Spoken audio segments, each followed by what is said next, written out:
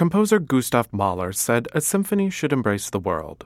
In just a few bars, he can take the listener on a walk through the forest, conjure visions of the Last Judgment, recreate a wild folk dance, or paint a picture of heaven. I'm Stuart Holt. Today on the Metropolitan Opera Guild podcast, we explore the Metropolitan Opera Orchestra's upcoming All-Mahler program at Carnegie Hall.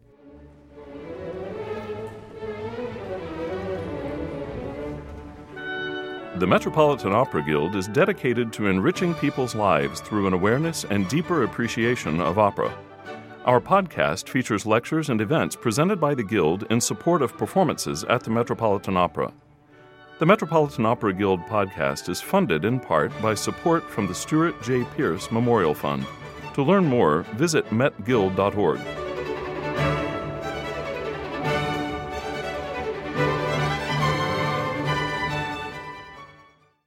The Metropolitan Opera Orchestra begins a 3-concert series at Carnegie Hall with an all-Mahler program featuring selections from the song cycle Des Knaben Wunderhorn, the Youth's Magic Horn, and his Symphony No. 1, The Titan. For today's episode, Guild lecturer Naomi Baratera discusses these two major works and their place within Mahler's time. Gustav Mahler was born in the small town of Kalisz in 1860 to Bernhard and Marie Mahler. At that time, Mahler's birth town was part of Bohemia, which was part of the Austro-Hungarian Empire. Today, it is part of the Czech Republic, and the building where Mahler was born still stands. His family were part of a minority German-speaking Jewish population in Bohemia at this time, and he was born into what would become a very large family. He was the second child of 14, although several of his siblings did not survive past infancy.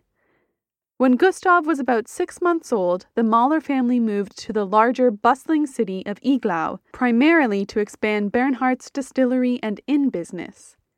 Iglau, located on the border of Bohemia and Moravia, right beside a major river, was a bustling hub for travelers, merchants, and the military. And it was here that Mahler was exposed to a rich musical folk culture. It was also here, at the age of 4, that Mahler first began tinkering at his grandparents' piano. Recognizing their son's innate musical skill, Gustav was given lessons and made his first public appearance at the age of 10. In 1875, at the age of 15, Mahler's piano talents had grown significantly, and at the suggestion of a family friend, he went to Vienna to play for a piano professor at the conservatory. Mahler was admitted to the Vienna Conservatory, and it was through his studies there that he discovered a deep love for composing, eventually making that his primary focus of study instead of piano performance, although he did continue to teach piano as a means of making money while he was in school. Mahler is also known as one of the greatest conductors of his time and made a significant impact on the field of conducting itself. He got his start as a conductor in 1880 at a small summer theater in Austria. He soon gained a reputation as being very strict on the podium, with high standards for the musicians he worked with.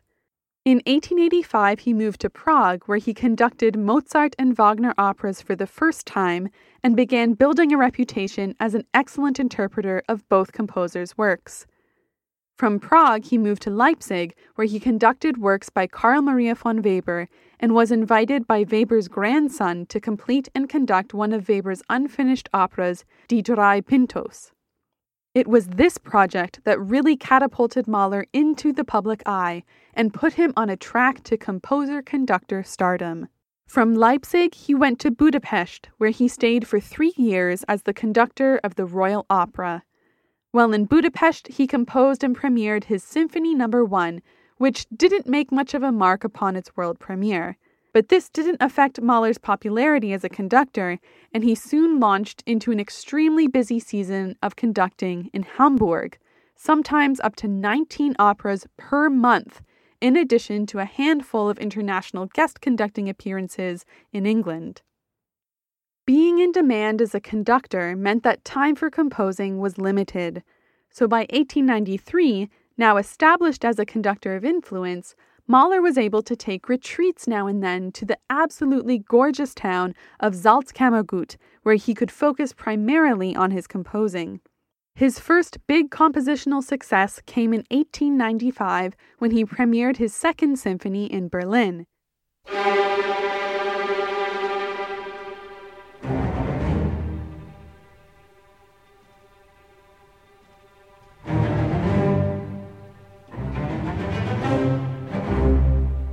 The great composer Richard Strauss heard the work and became a big supporter of Mahler from that point onward.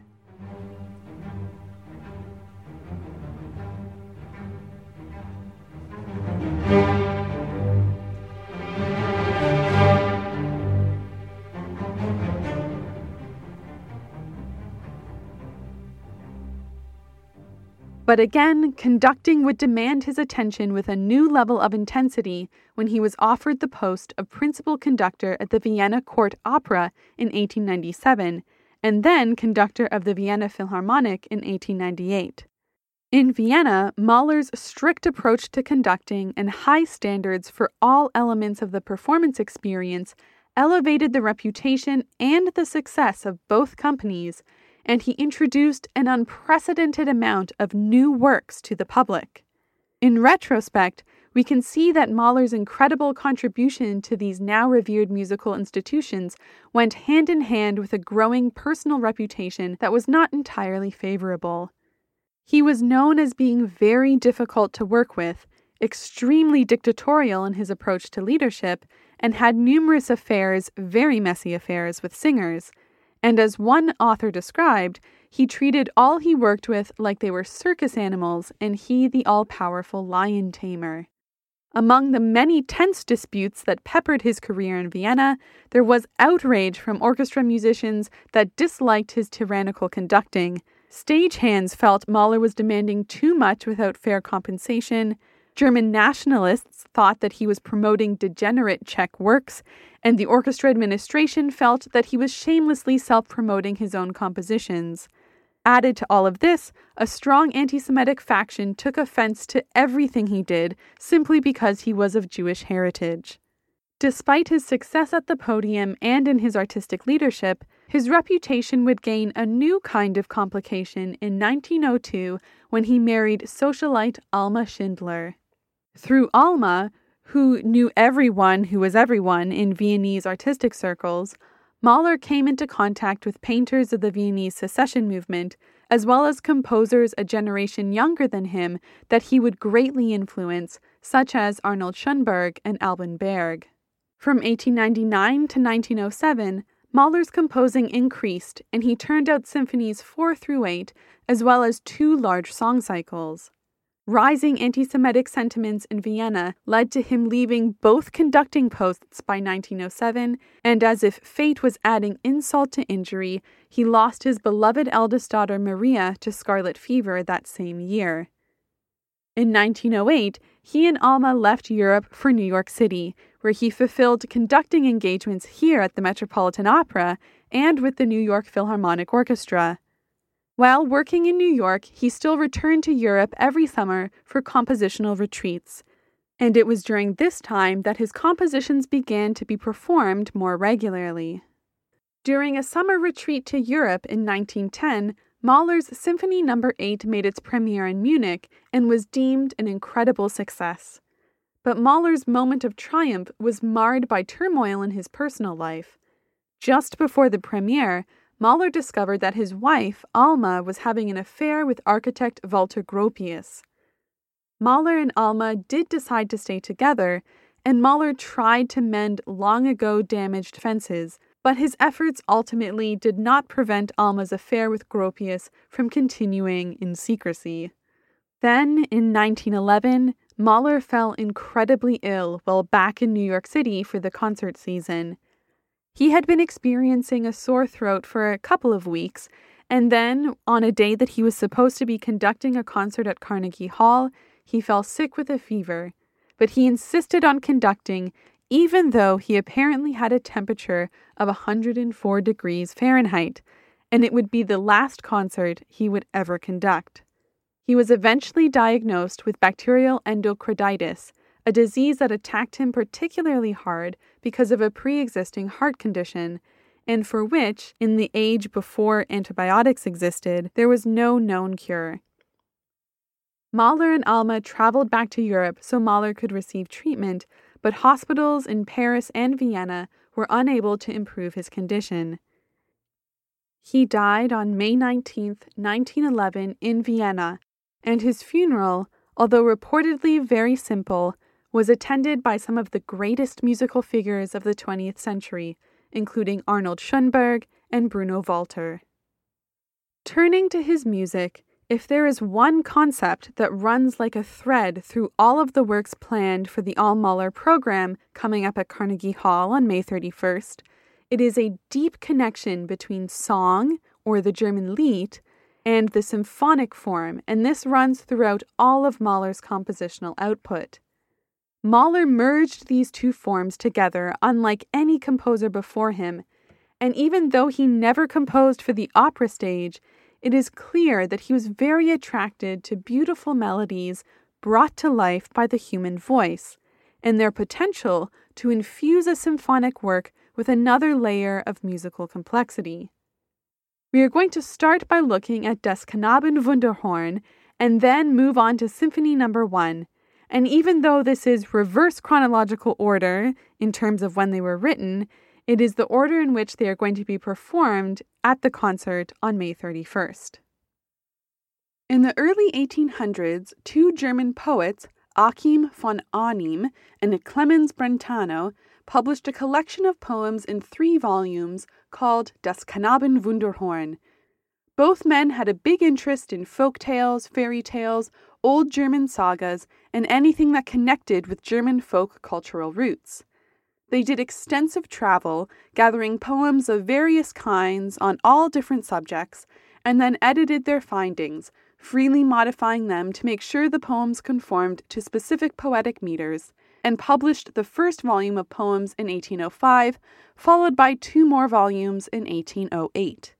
This collection was very eclectic, with a wide variety of stories and subject matter, and quickly became incredibly popular in Germany. As Howard Posner wrote, the collection's mix of everyday experience and the supernatural and bizarre, and its connection to German places and things, made it a work perfectly attuned to the Romantic movement, which was bringing the same elements to high art. The popularity of the poems in print led to many composers utilizing the texts in their song compositions, including Mendelssohn, Schumann, Brahms, Schoenberg, Webern, and Mahler. The story goes that while Mahler was working on the completion of Carl Maria von Weber's Das Drei Pintos, he spent a great deal of time with Weber's grandson, also named Carl, who was dedicated to the publication and completion of his grandfather's work. Mahler often visited to discuss the project, although some say that Mahler was also very enamored with Marion Weber, Carl's wife. And on one such visit, it is said that Mahler was browsing through a bookshelf and pulled out a copy of Das Knaben Wunderhorn. He opened it up, started to read, and was immediately struck by the stories he found.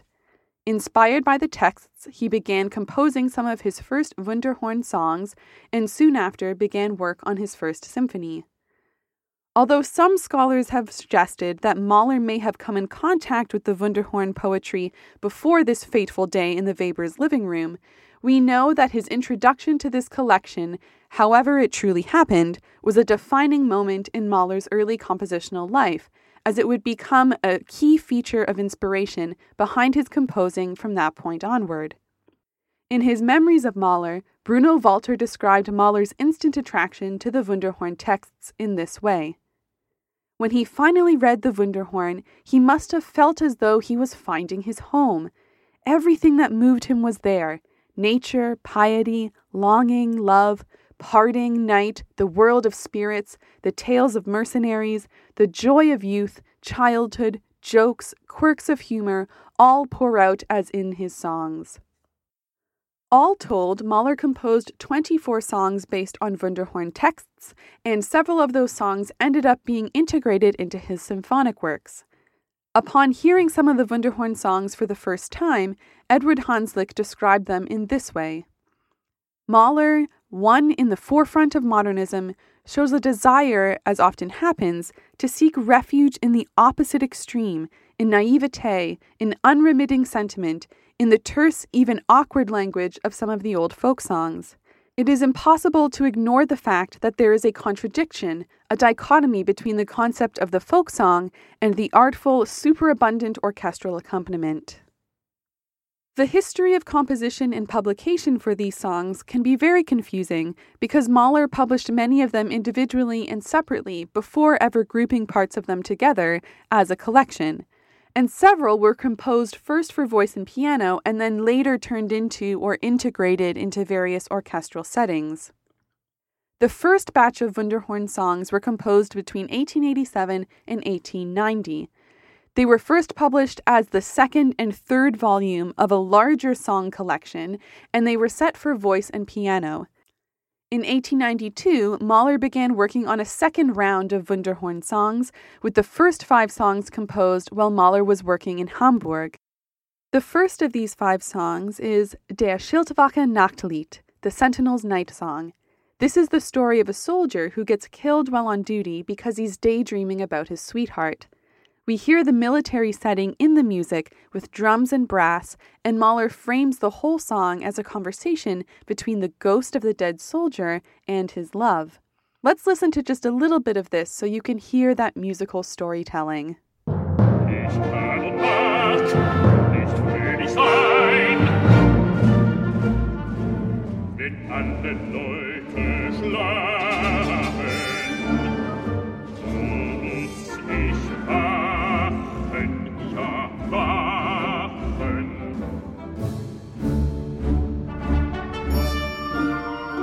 Muss traurig sein.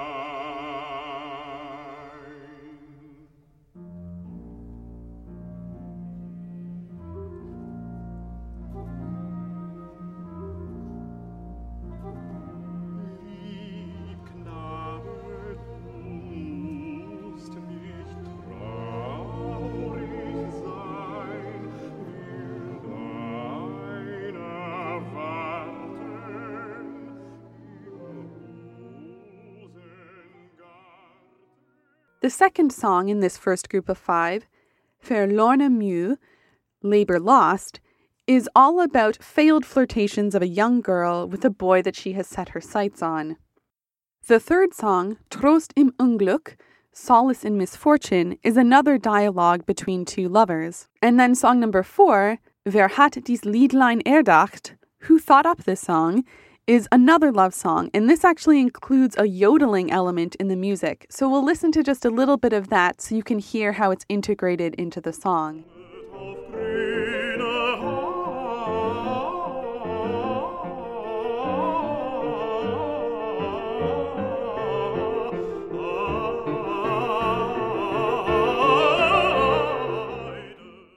The last song in this group of 5 is called Das irdische Leben, the earthly life, and this was written after or around April 1892. This is a very chilling song telling the story of a child who is starving to death. It is set as a dialogue between the child and its mother, and scholars often talk about the relentlessness of the orchestra representing the inevitability of death. Mutter, ach Mutter, es hungert mich. Gib mir Brot, sonst sterbe ich. Warte nur, mein liebes Kind. Morgen wollen wir ernten geschwind. So this group of 5 songs were first written or conceived as works for voice and piano, and then later reworked into voice and orchestral settings. Mahler continued writing Wunderhorn settings after this, between 1892 and 1898, producing 7 more, for a total of 12 in this second batch. Songs 6 through 12 include Des Antonius von Padua's Fischpredigt, which is St. Anthony of Padua's Sermon to the Fish, and this is a parody song about the busyness of life. Rheinlegendchen, Little Rhine Legend, which is the story about a gold ring that is tossed into the Rhine River. Lied des Verfolgten im Turm, which is the song of the persecuted in the tower, And this one is really interesting because it is all about a prisoner who is singing in his cell, longing for freedom, while his love is outside, mourning his incarceration. From there, we have Wo die schönen Trompeten blasen, where the fair trumpets sound, and this is actually a ghostly conversation between a dead soldier and the love that he left behind. Number 10, Lob des hohen Verstandes, praise of lofty intellect, a comical song with text from the perspective of a donkey.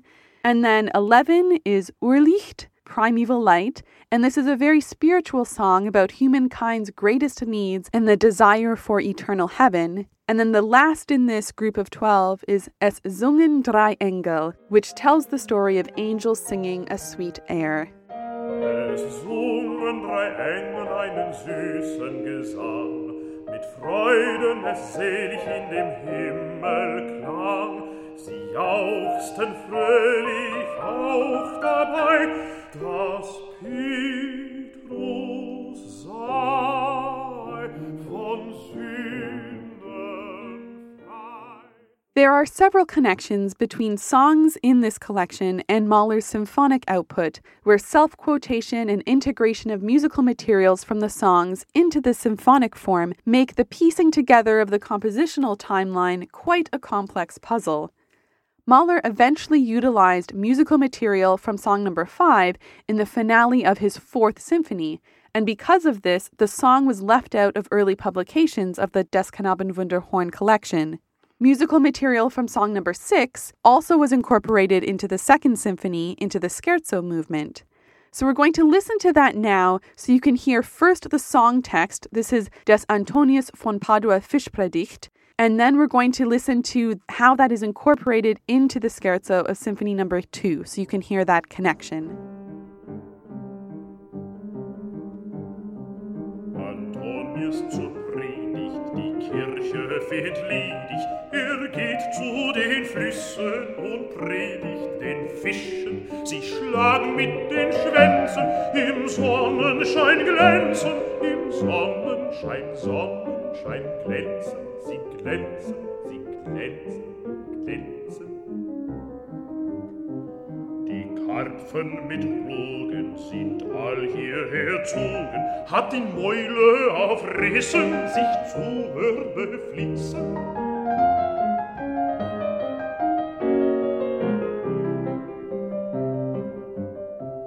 Kein Predigt niemanden, den Fischen so gefallen.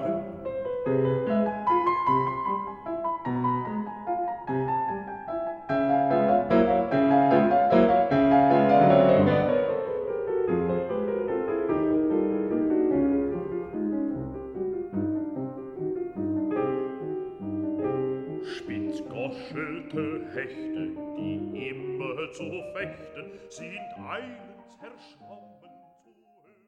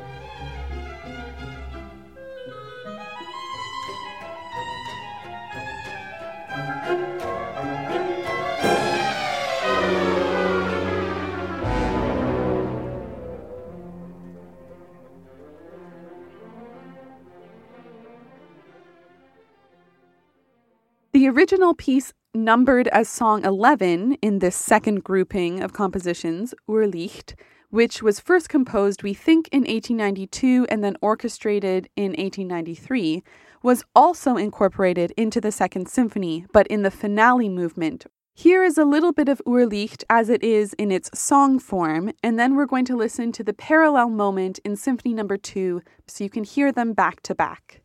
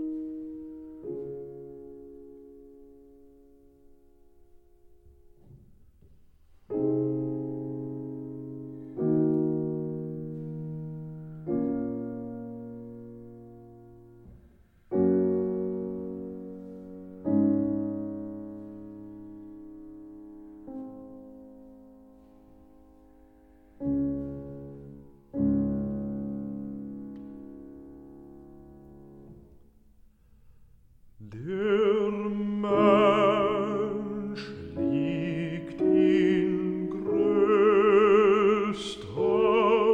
Not. Der Mensch liegt in größter Pein.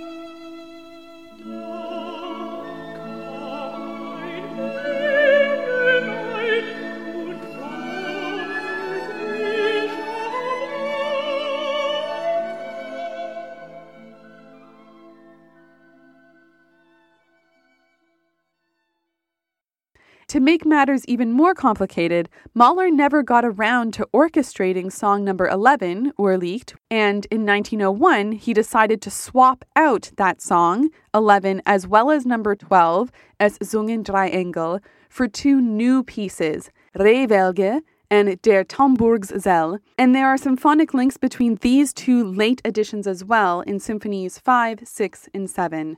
Mahler also freely adapted the texts from their original poems, changing lines, rewriting things, and in some cases, changing the storyline of the original text to suit a new idea or take that he had on the poem.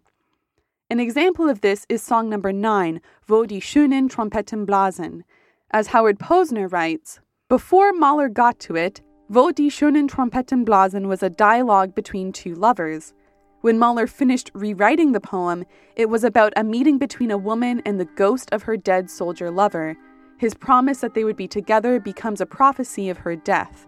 Horns, trumpets, and strings are all muted at the beginning, giving a sense of distance and mystery to the nighttime scene. The mutes gradually come off by the end, making the sound more immediate as the mystery is resolved and we learn that one of the protagonists is a ghost.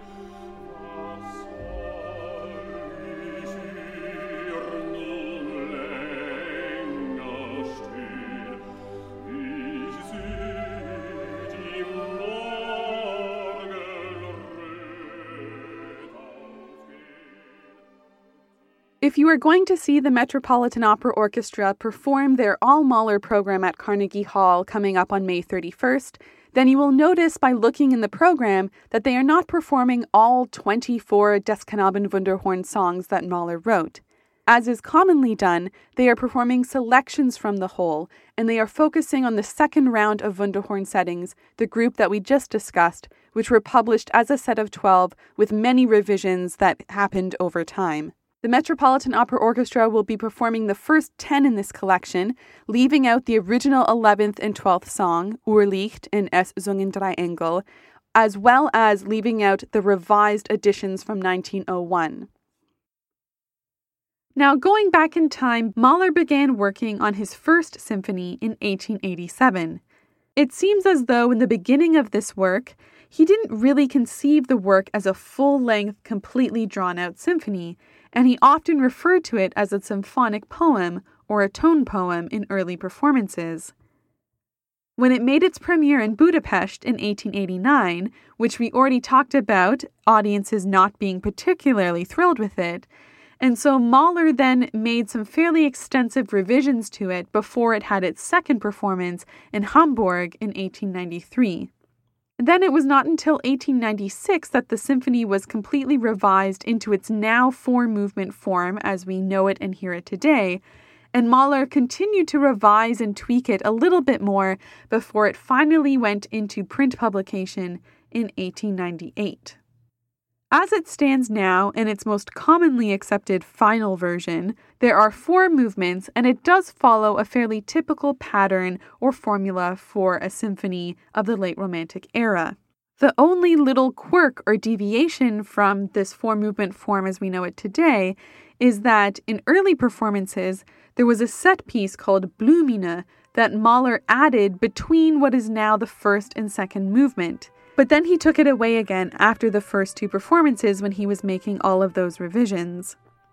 Unsurprisingly, Mahler actually drew Blumine from another work he had previously completed, a series of incidental pieces from 1884.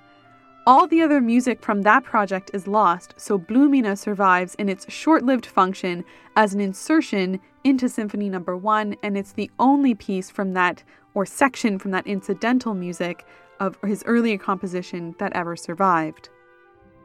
Even though the Blumine movement is rarely performed today, musical material from it does appear throughout the rest of the symphony, and there are several recordings that can be found where it is included. Benjamin Britten was particularly fond of this element of this particular symphony and is known for really championing including it in performances and in recordings as much as possible.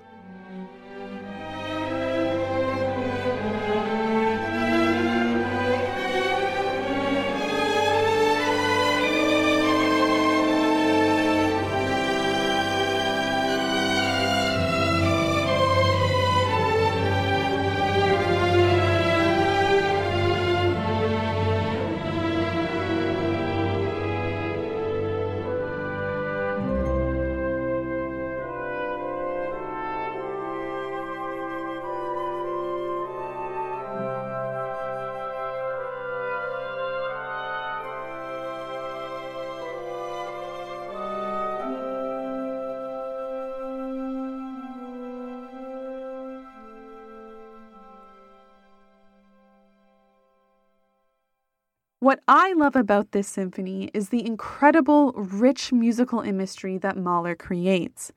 If you just close your eyes and listen, your imagination can go through an incredible journey. There are all kinds of imitation and incorporation of very realistic types of sounds, evocations of nature from bird calls to hunting horns, folk music influences in instruments with cymbals and different drums, folk songs, chromatic harmonies with very folkish sounding roots, incorporation of very realistic sounds like military bands, and incredible harmonic innovations that connect the work with the post-Wagnerian, chromatic, and very impressionistic musical landscape without ever losing its footing in tonal structure. Symphony No. 1 falls in what scholars call Mahler's first creative period, where programmatic music dominates his interests, music that has a narrative, a storyline, or dramatic inspiration driving its overall conception and evokes vivid imagery in its musical language. This is a time where Mahler is carving out for himself a distinctly German sound, one that draws on Romantic-era influences and is very poetic in its inspiration, but he juxtaposes that poetic element with very realistic elements and then juxtaposes that with extreme emotions from love to hate, tragedy, irony, humor, passion. All of these things get fused together in a kind of freer form than we've ever seen before. He also had a kind of layering approach, so there's a layering of emotions, of musical sounds, of melodies, structures, motifs, transformations, so much so that early audiences often felt that his music was really hard to listen to and difficult to understand. Today, we find it genius, and we indulge in teasing out all of those different layers that we find. Mahler is said to have once expressed that a symphony needs to encompass the entire world, and that his symphonies were written about life. Two phrases that came from a man who, despite being very difficult to work with, had a genius musical mind and was known to be deeply spiritual. Now we know from our exploration of Das Knaben Wunderhorn that songs were generally very influential on Mahler's symphonic composing, and we see evidence of that from the beginning of his work with this symphony, Symphony No. 1. The first movement opens with strings, woodwinds, and brass playing in open octaves, and violins in the highest range actually playing harmonics.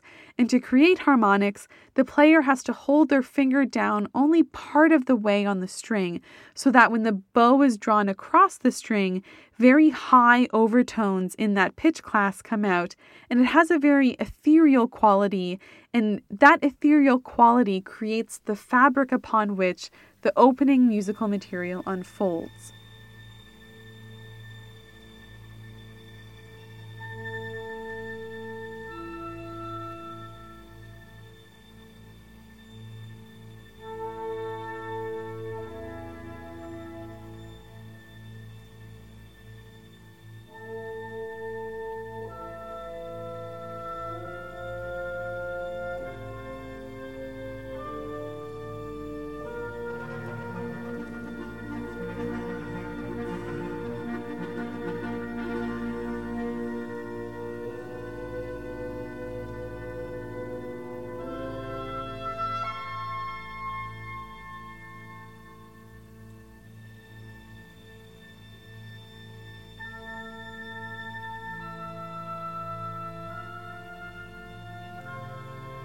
A general descending motif is heard, and then we hear the brass come in, horn and offstage trumpets.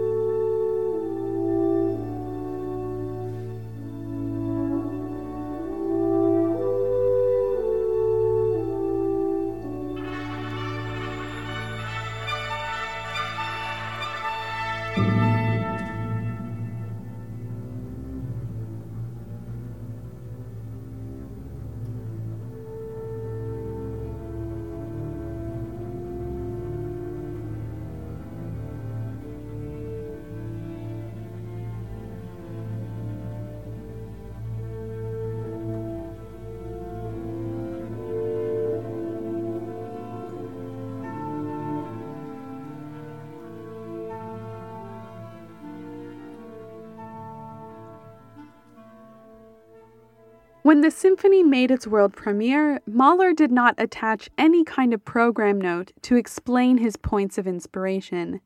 And when the symphony failed to make an impression on the public, he decided to try the program note approach for the second performance in Hamburg. Then, in later performances after that, he reversed that decision, abandoning program notes entirely, as he did not want to influence the audience too heavily in their interpretation of the music's meaning. Nevertheless, I think it is interesting to consider his descriptions from the Hamburg performance. Of this first movement, he stated, "Spring and no end.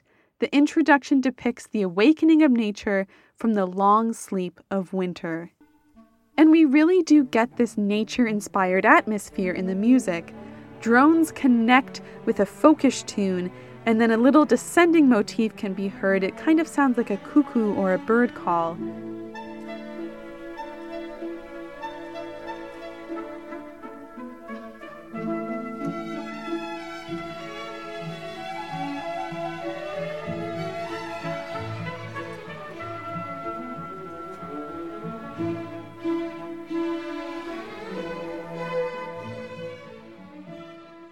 And this is where we get our first song connection, as this melody is reused or is a self-quote from the second song in Mahler's cycle, Songs of the Wayfarer.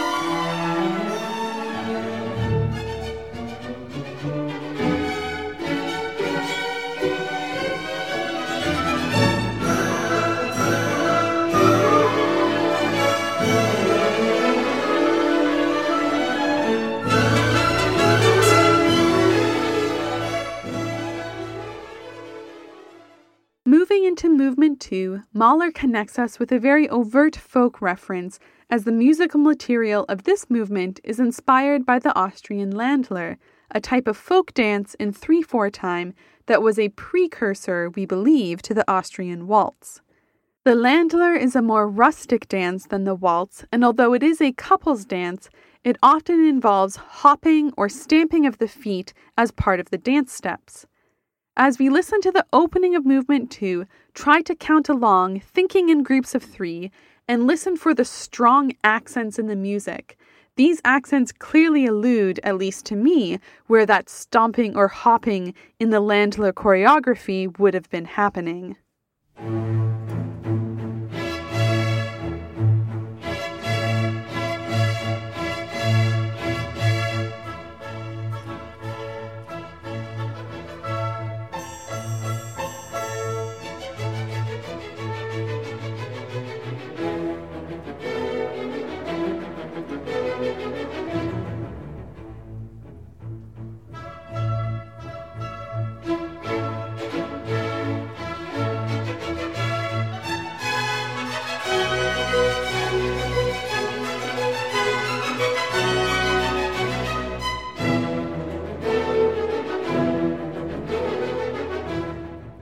This movement follows a minuet and trio structure, Movement 2, and the minuet and trio was a common element of symphonies in the Romantic era, where the minuet was a more lively section and was contrasted by a lyrical trio. Here, the lively Ländler-inspired opening we just heard functions as that minuet, and it is followed by a very gentle musical theme, which gives us that lyrical trio feeling.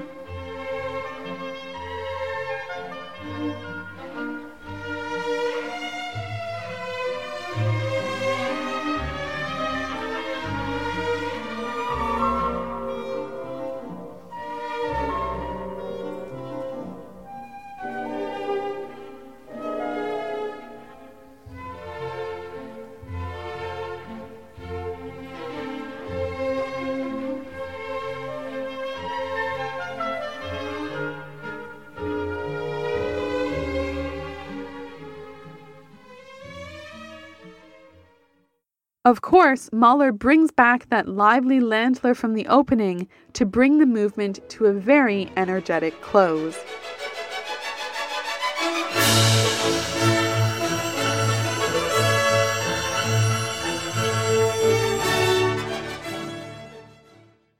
The most famous example of Mahler quoting a folk music source and adapting it into the fabric of a symphonic movement comes in Movement 3, where we have a quotation and adaptation of the well-known children's song Frère Jacques, or, as Mahler called it in German, Bruder Martin.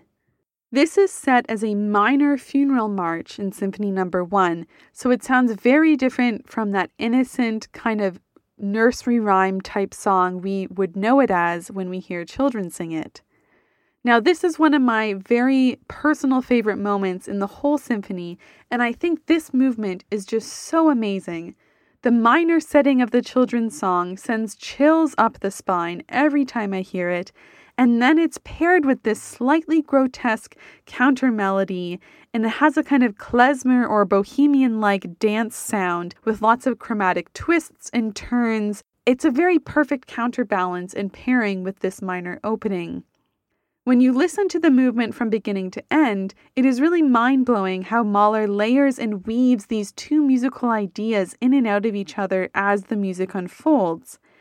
When it begins, we hear the timpani plodding gently, setting a very mournful pace, and then a solo contrabass enters, the big tall double basses at the back of the orchestra, and they are stating, or it is stating, because it's a solo, the main melodic theme for the first time, this minor Frère Jacques. Soon a bassoon will enter, then a cello, then a tuba, all playing the melody in this haunting layered round.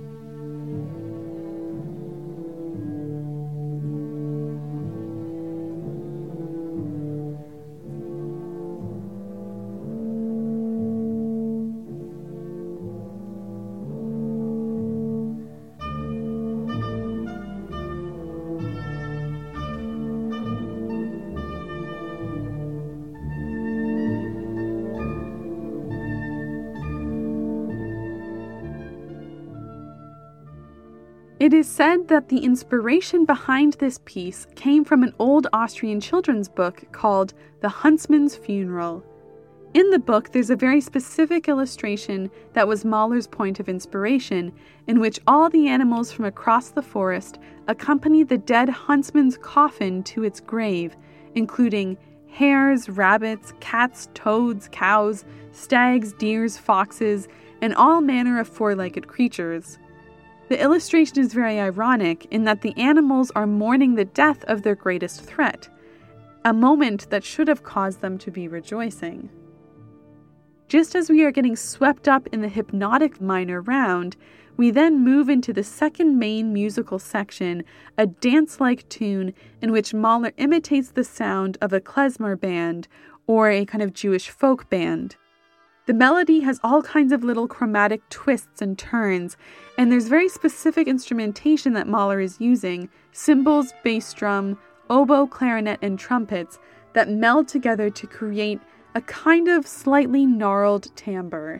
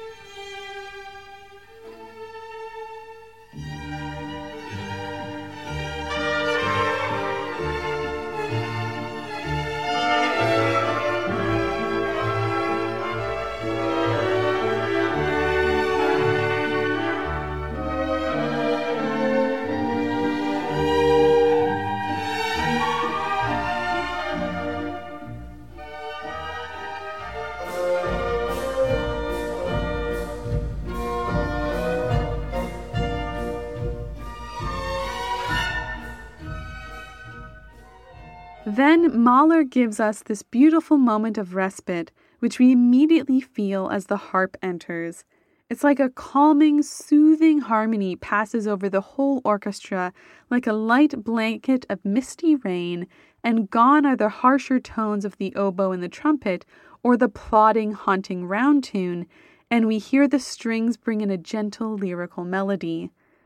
Double reeds still make an appearance as both bassoon and oboe play a part in this new musical fabric, as does the clarinet, but everything seems to have softened in this new context, and the brass give the moment a kind of soft, pillowy cushion that everything is resting on.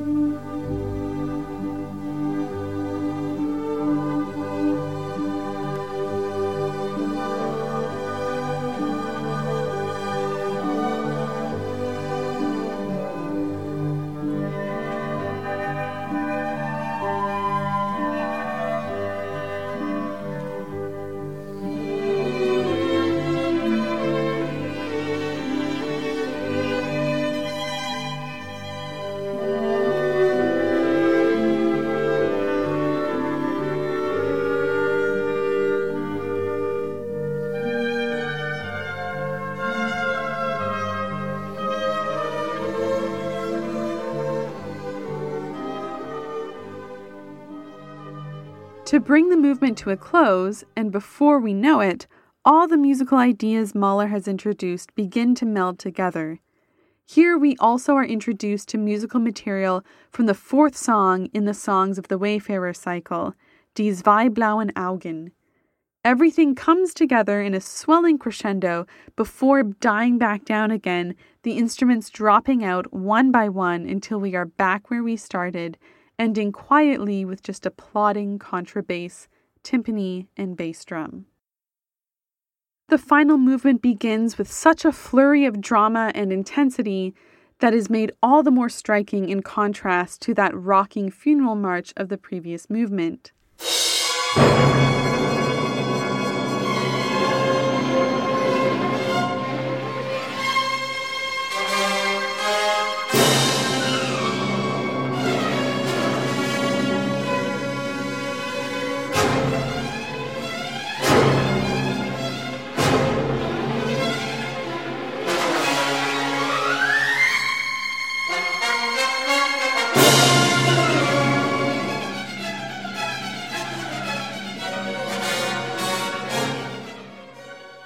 In Mahler's original program notes, he said that this movement follows like the suddenly erupting cry of a heart wounded to its depths.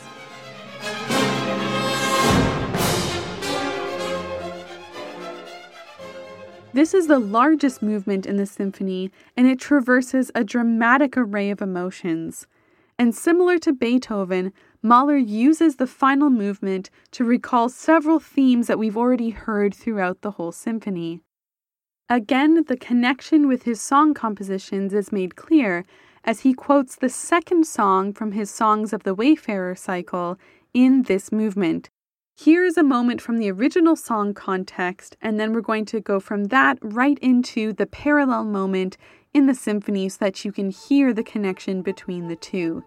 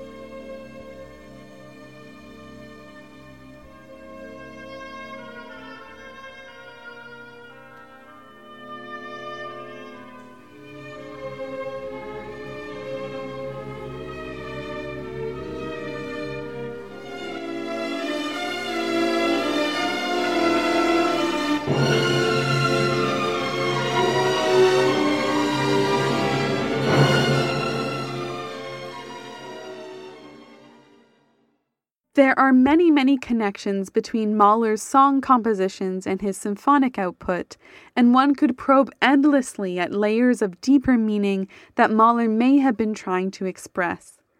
Even when the songs become wordless melodic quotations in symphonic form, one can still read the original poems, the original song text, and then contemplate the meaning that might be implied in the new symphonic context.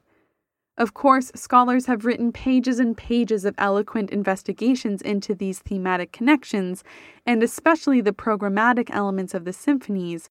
We have just begun to scratch the surface in our quick survey of these two large works, but I hope I've given you several things to listen for and to think about as you go into live performances of these works or listening to your favorite recordings. We will end by listening to the very end of Symphony No. 1. This is the final fanfare, just so you can get a sense of how Mahler brings all of this to a close.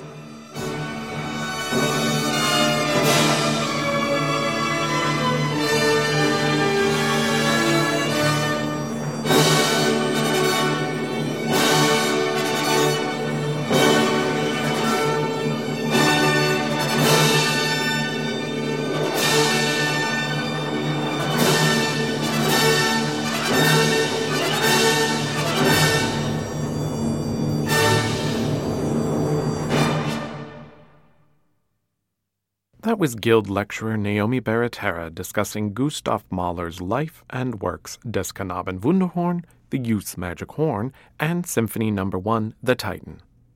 The Metropolitan Opera Orchestra will present this concert at Carnegie Hall on Wednesday, May 31st at 8 p.m., under the direction of conductor Esa-Pekka Salonen and with special guests mezzo-soprano Susan Graham and tenor Matthew Polenzani. More information can be found at carnegiehall.org. I'm Stuart Holt. Thank you so much for listening to this episode of the Metropolitan Opera Guild podcast.